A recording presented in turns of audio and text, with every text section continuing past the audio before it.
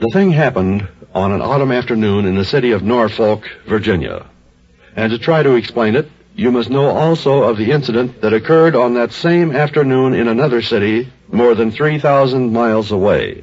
But in all the years that have passed since that particular afternoon, no one, neither scientist nor spiritualist, pretends to understand it. It was in a movie house that the thing happened, in the Lowe State Theater in Norfolk. And the day was September 15th, 1930. The talkies were little more than a toy then. Travelogues had been made, and Vitaphone shorts, of course, but the day of full-length features had only just dawned. Hence, as the feature began, the audience leaned forward in their seats with eager anticipation, and on the screen flashed the name of the film and the credits. The Sea Wolf, adapted from the novel by Jack London, starring Milton Sills.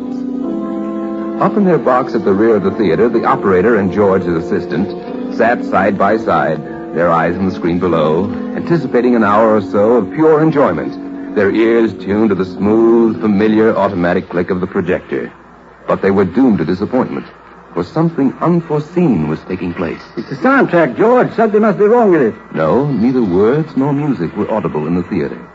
Already the audience was beginning to express its annoyance. The operator and his assistant worked feverishly over the sound unit. They examined every possible source of trouble. And after 5 minutes, the operator shook his head in perplexity. I can't find it, George. I give up. Let's hold out the emergency unit.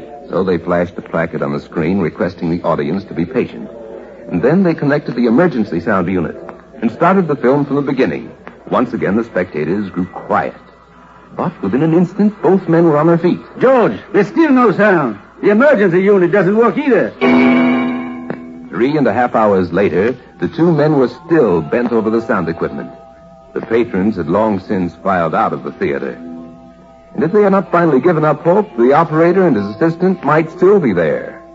For neither they nor anyone else was ever able to determine the mechanical cause of the trouble. And then, on the following afternoon, when the men went back on duty, both were wondering whether the cause was mechanical, for both had seen the morning papers. You read about it then, huh, George? It couldn't have had anything to do with that soundtrack, could it? But if it didn't, it's the craziest coincidence I ever heard of. 2 sound units go on the blink for no reason at all. And at the same time, on the same afternoon, Milton Sills, the star of the movie, dies.